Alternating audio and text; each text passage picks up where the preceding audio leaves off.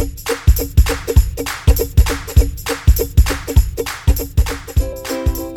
do New Mexico residents feel about banks? Well, based on insight from the annual Garrity Perception Survey, it all depends if that bank is local or national. Hello, this is Tom Garrity, and in this episode of the Perception broadcast or podcast, we're actually going to be talking about the favorability of local and national banks. It's my pleasure to welcome Jerry Walker, the president and CEO of the Independent Community Bankers Association of New Mexico. Welcome, and thank you very much for taking time to share some of your insights about the local community banks on today's broadcast. Thank you. It's great to be with you. I'm very honored you would allow me to take a few minutes and share my passion about community banks in New Mexico. I've been proud to represent community banks for over 29 years now, and it's just a great bunch of people, and so I'm always ready to talk about community banks. Well, and you and I are connected by way of LinkedIn, just to give them a shout out, which is one of the ways or the main reason why you and I are talking today. So it was thanks to social media, of which I'm grateful. Social media has changed our life totally, has it not? It has. But you know, one of the traditional media sources, Albuquerque Business First, they track financial institutions each year in their annual book of lists. And included in there is a list of banks with a federal charter and a state charter. Their 2019 list included 51 banks in New Mexico total. 39 of those have a state charter, and 12 have a federal charter. Can you provide some insight a little bit, since there's so many local banks here in New Mexico, a little bit about the Community Bankers Association, and then what constitutes a community bank? Tom, let me begin by explaining that a community bank might have a state charter or a federal or national charter. Just because a bank is a national bank doesn't mean it's not a community bank. The difference between the large regional banks or the large national, the Wall Street type banks, is basically the governance of the bank itself and the ownership. A community bank, by our definition, is one that's owned here in New Mexico. It's based in New Mexico. Its shareholders are in New Mexico. All decisions are made in New Mexico. These banks are invested in the community, and so that's our business model. And that can be a national or state charter. The reason we have two different chartering systems is some bankers, some groups would rather be regulated by the state of New Mexico or the state where they're domiciled than to be regulated by the feds. Now, with that said, all banks have to have FDIC insurance in order to accept deposits, and so you have federal involvement regardless of whether the charter is state or federal. And so that's where we are in terms of the charter. Now, in terms of the number of banks, I not to be disrespectful to the business magazine there in Albuquerque, but we actually ended the 2019 year with only 34 home-owned banks in New Mexico. Wow. And so while they may be showing some that they call community banks, they probably are not. In fact, I can tell you they are not. And what's happening in our industry is mergers and acquisitions, and it's going on all over the country. When I went to work for this industry back 29 years ago, there were some 15,000 community banks, independent banks around the country. Today, we're down to 5,300. And so what's happened over the course of a couple of recessions, the Great Recession of 2008 and 9 and 10, there's been a lot of banks either purchased and gobbled up by the biggers, or they've just simply, there was a number of them went out of business during this last Great Recession. About 600 or so community banks went out of business, were closed by the regulators. And so in New Mexico, our numbers have dwindled from when I started, 64 community banks back when I started 29 years ago, down to 33 now in 2020. And so that's a real concern for us. And you mentioned some of those reasons as far as just, the economic climate and the, 2008 through 2010 during the Great Recession, mergers and acquisitions. What are some of the key issues that are facing the community banks today? Well, I guess we'd have to start off saying the pandemic right now. This pandemic, number one, we know how many businesses are closed because they are not allowed to operate, open and then reclosed. And so what we're looking at in terms of the pandemic, number one, most of our banks' lobbies are still closed as of today. They are accepting customers by appointment only. Most of them around the state are still operating through their drive-throughs, either in their main offices or their branches.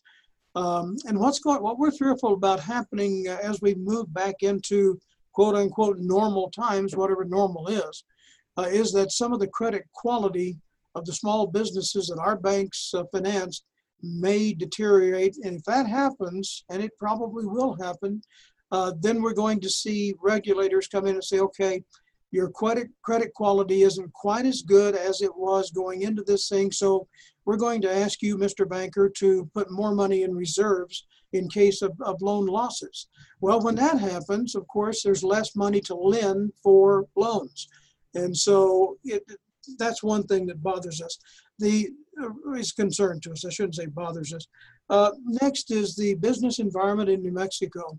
And I'm not one to trash our business environment, but let's be honest. New Mexico generally is slow going into a recession or whatever, and we're slow coming out. And so with our regulatory environment, with our taxation scheme, the gross receipts tax system that we have, with the corporate income taxes at which some states surrounding us or bordering us do not have, we expect that our business environment is going to cause us to be slower. It was interesting, I listened to Dr. Peach and Jeff Mitchell from the Bureau of Business Research, Dr. Peach from NMSU and Mitchell from UNM's Bureau of Business Research, addressed the Legislative Finance Committee here just recently, and they were telling the committee to expect a longer drawn-out recovery in New Mexico, simply because, number one, of our dependence on oil and gas. They don't see that coming back as quick. The pandemic and how that has affected small businesses, especially in the services sector like restaurants, hotels, and so forth. And so the business environment is going to be one of those things that we think will cause us some concern down the road. Mergers and acquisitions, we've already talked about that.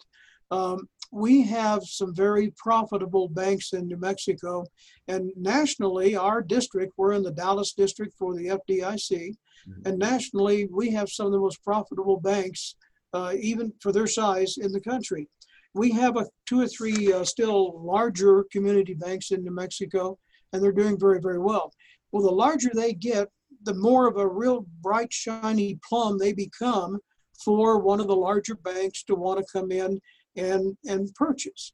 And obviously, when you have a stockholder-based board of directors, the management has a responsibility. If someone takes a run at them wanting to buy them, they have a responsibility to take that to the board. Well, it's kind of hard to turn down real solid, very lucrative offers. And so that's something that concerns us as we go forward. Our bank's doing so well that they become a target for a merger or an acquisition. And then finally, just the economy. We already talked about that. We're such a rural state by nature and by geography.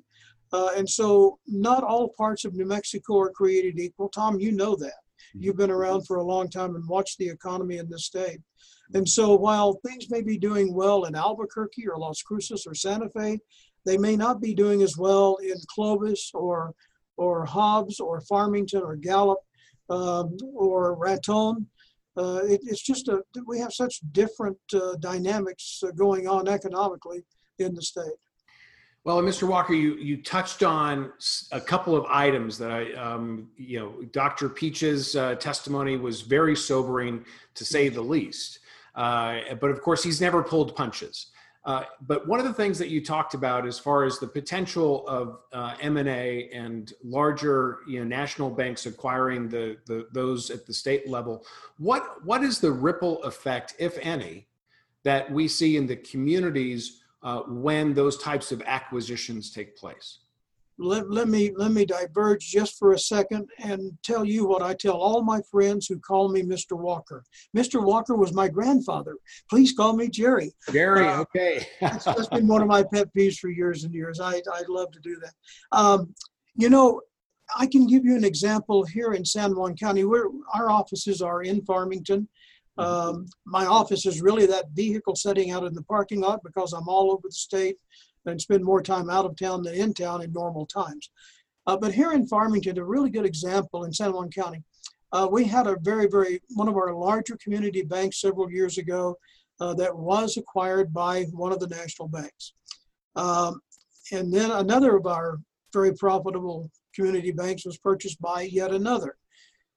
About 2 years down the road, those national banks began closing branches here in San Juan County, and they basically have all come right back into Farmington, one with just 2 branches, one with 3 branches. And so the smaller towns, Bloomfield and Aztec and Kirtland, those branches were closed. Shiprock, those branches were closed. And so that's what happens sometimes when the large guys come in and buy a community bank. Local people want to know their banker. That's the strength of community banking, and that is the fact that we're a relationship industry. We're not a transactional industry.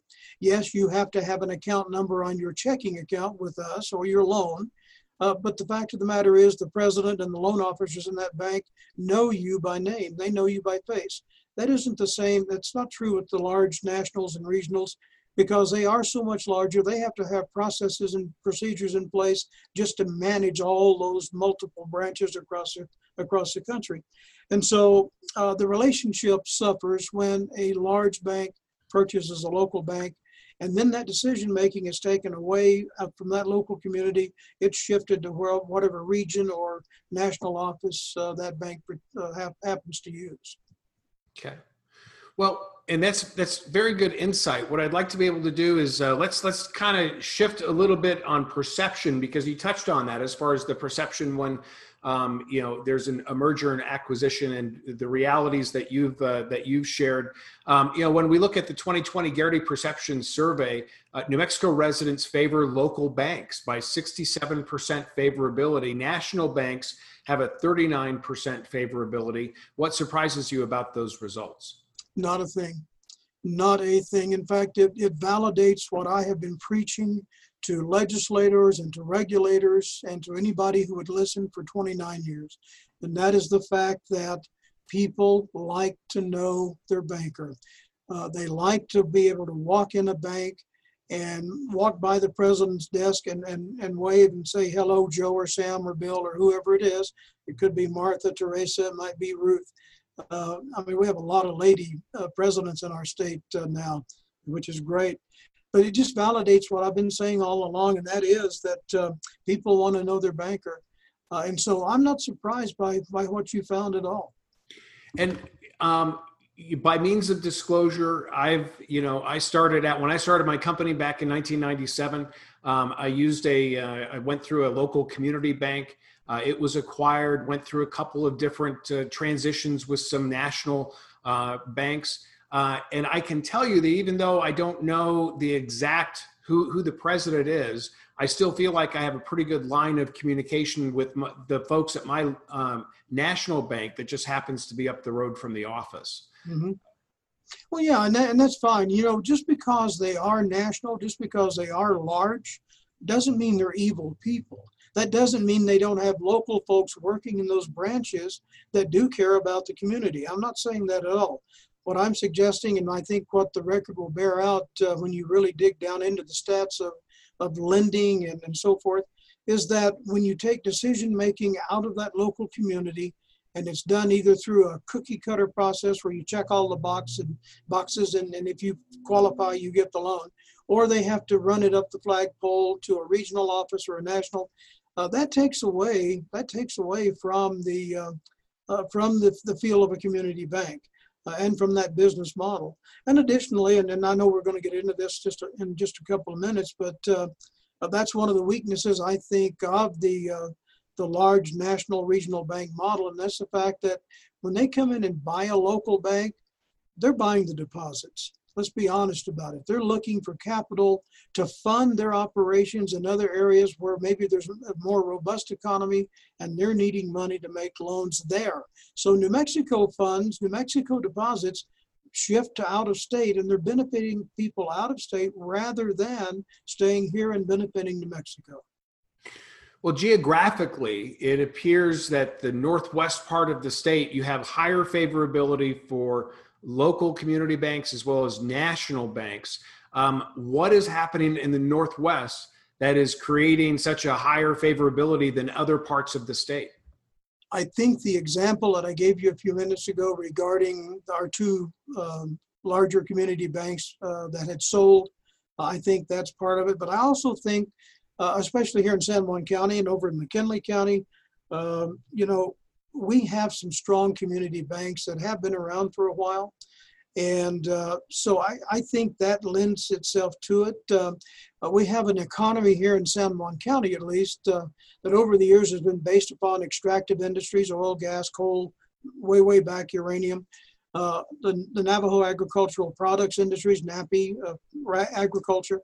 And so we have an economy here that quite honestly lends itself better to being financed and banked by a local bank, because our people in the community banking side really understand those industries better. And so I think that's part of it. And again, just the business model itself, Tom, it's relationship versus transactional. So we've talked a little bit about the geographic sweet spot as far as it being the northwestern part of the state. One of the things the 2020 Garrity Perception Survey provides is some demographic insights of those who are favorable, and it includes residents who annually earn between $40,000 and $80,000, those who have earned a high school degree and have lived in the state for more than 20 years. These are the key audiences that have a high favorability for local banks. Why is this so strong? Why are they so zealous about local banks? Well, I want to go back to that word again, relationships. I'm going to go back to that. Plus, I'm going to go back to the fact, you look at the age of our banks in New Mexico, our community banks. We have community banks that go back to being chartered and created before statehood. So these folks who have been in their communities for 20 years or more, so have their banks that they're banking with.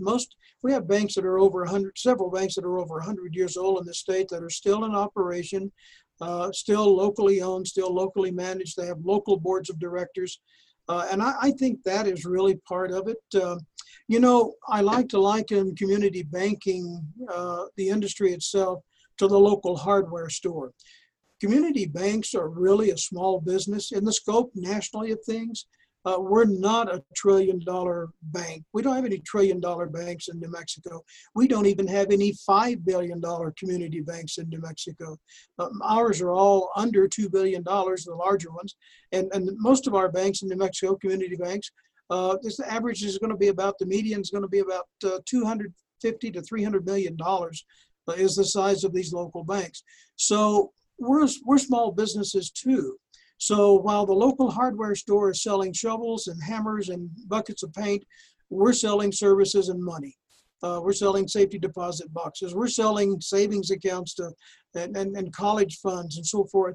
And so I think that people recognize that. I think especially since 2000, the Great Recession, I think the differences between a community bank and the large Wall Street or regional banks, I think that difference has really been demonstrated. I think the media, quite honestly, is understanding better now that community banks, we used to just be painted with the same brush. We're not being painted anymore. And gosh, we've been pitching that and trying to sell that idea and explain that the whole 29 years I've been in this industry, and it's finally happening, and I'm fixing to retire. So Well, Jerry, that's quite an accomplishment, and you definitely, and when we started our conversation today, before we were on camera, it turns out we both have roots in radio. And so, I'm sure just as we've both seen traditional media and specifically radio change quite a bit over the many years, local banks, to your testimony from earlier today, definitely has seen an equally dramatic transformation. Yes, absolutely. Absolutely. And, technology has changed the community banking industry as well. Our banks have to compete with the larger banks when it comes to being offering online banking and remote capture deposit and things like that. They have to offer investment services. They have to offer all of these things that the big banks do. And so what our banks have done, of course, is we have a national association. And in our state association, we have relationships with vendors that allow our community banks to offer products and services at a competitive price so they can compete with those big guys. So there's just been a lot of changes over the years to this industry, as there has been in broadcasting, and neither will ever be the same again. And I guess that's probably for the good, but the nostalgic side of me says, golly, I wish we could go back to yesteryear because it was a lot more fun. You know what? And I appreciate that. If it's not fun, it's not worth it. Being the person who likes to be in the middle and bringing, different parties to the table to talk things out and such. I'm going to put you on the spot here for a minute, but with respect to local banks and national banks, if somebody were just a regular consumer and they would see that, they would potentially hear that there's a real rivalry between local and national banks. And I've seen some rivalry, but I've seen more, cooperation with local banks, national banks, and micro lenders to try and find solutions for small business than I was ever aware of. Do you care to talk to some of the ways that everybody works together? I can speak for our community bankers in the fact that cliches are always bad to throw out there, but I guess it's okay to use metaphors. A rising tide, raises all ships, right? And so I think you're going to find when you get around the state and talk to our bank presidents and senior management and boards of directors, who most of them outside directors are local small business people themselves, you're going to find an attitude that when New Mexico wins, we all win. When the economy in Albuquerque is good, we benefit in Hobbs or Farmington or Lordsburg or Clayton. That's just the fact of the matter. And when things are going well in Clayton or Lordsburg, that helps Albuquerque as well. And so what I have seen over the years, and it's just so neat to watch, Tom, I've watched our bankers, our community bankers, just compete head to head for that piece of business. And then when there's an issue that crops up nationally or here in the state at the legislature, come together as an industry and stand shoulder to shoulder and support each other. And again, I go back to what I said a few minutes ago, just because the big guys are big doesn't mean they're evil. So there are times when our interests are certainly in line with theirs, the community banks, are in line with theirs. And that's when you do see us standing shoulder to shoulder. However, there are times when the interest of the big Wall Street banks, quite honestly, is not in the best interest of community banks. And you see us we diverge. We leave the freeway and we get on the side road and we try to outrun them to the next intersection. And I think that's true in any industry. So yes. I appreciate those insights. Jerry, how can people learn a little bit more? Where can they go to learn a little bit more about the Community Bankers Association of New Mexico? Well, of course, we have a website, www.icbanm.org. And on that website, you'll find a place there where you can pull a list of every community bank in New Mexico. I'm real proud, Tom. I've got to pat myself on the back. Now, this is that shameless plug. We're probably the only state that have been for about 15 years that every community bank that can be a member in New Mexico is a member. Wow. We do not allow the large banks to be a member of ours. They have to be community banks. And that takes that took a lot of effort over the years to get us up to 100% market penetration, if you will. But it's something I've been very proud of, and I work really hard to maintain that. And so they can go on the website, look at our list of our members. There's a little bit of a description and some history about the association on the website. And they can always walk into a local community bank and say, tell us about this ICBA bunch. What are they all about? And I'll guarantee you, the local bank presidents can tell you about ICBA. That's great. Well, it's definitely something to brag about, no doubt. You have earned that right. And so congratulations, 100% participation is something to be applauded. Jerry Walker, thank you so much for your time today. And for you, thank you for watching and or listening for insights about the who New Mexico residents trust, what industries we view as favorable, and how we access news and information. Just download the copy of the Garrity Perception Survey by visiting garritypr.com.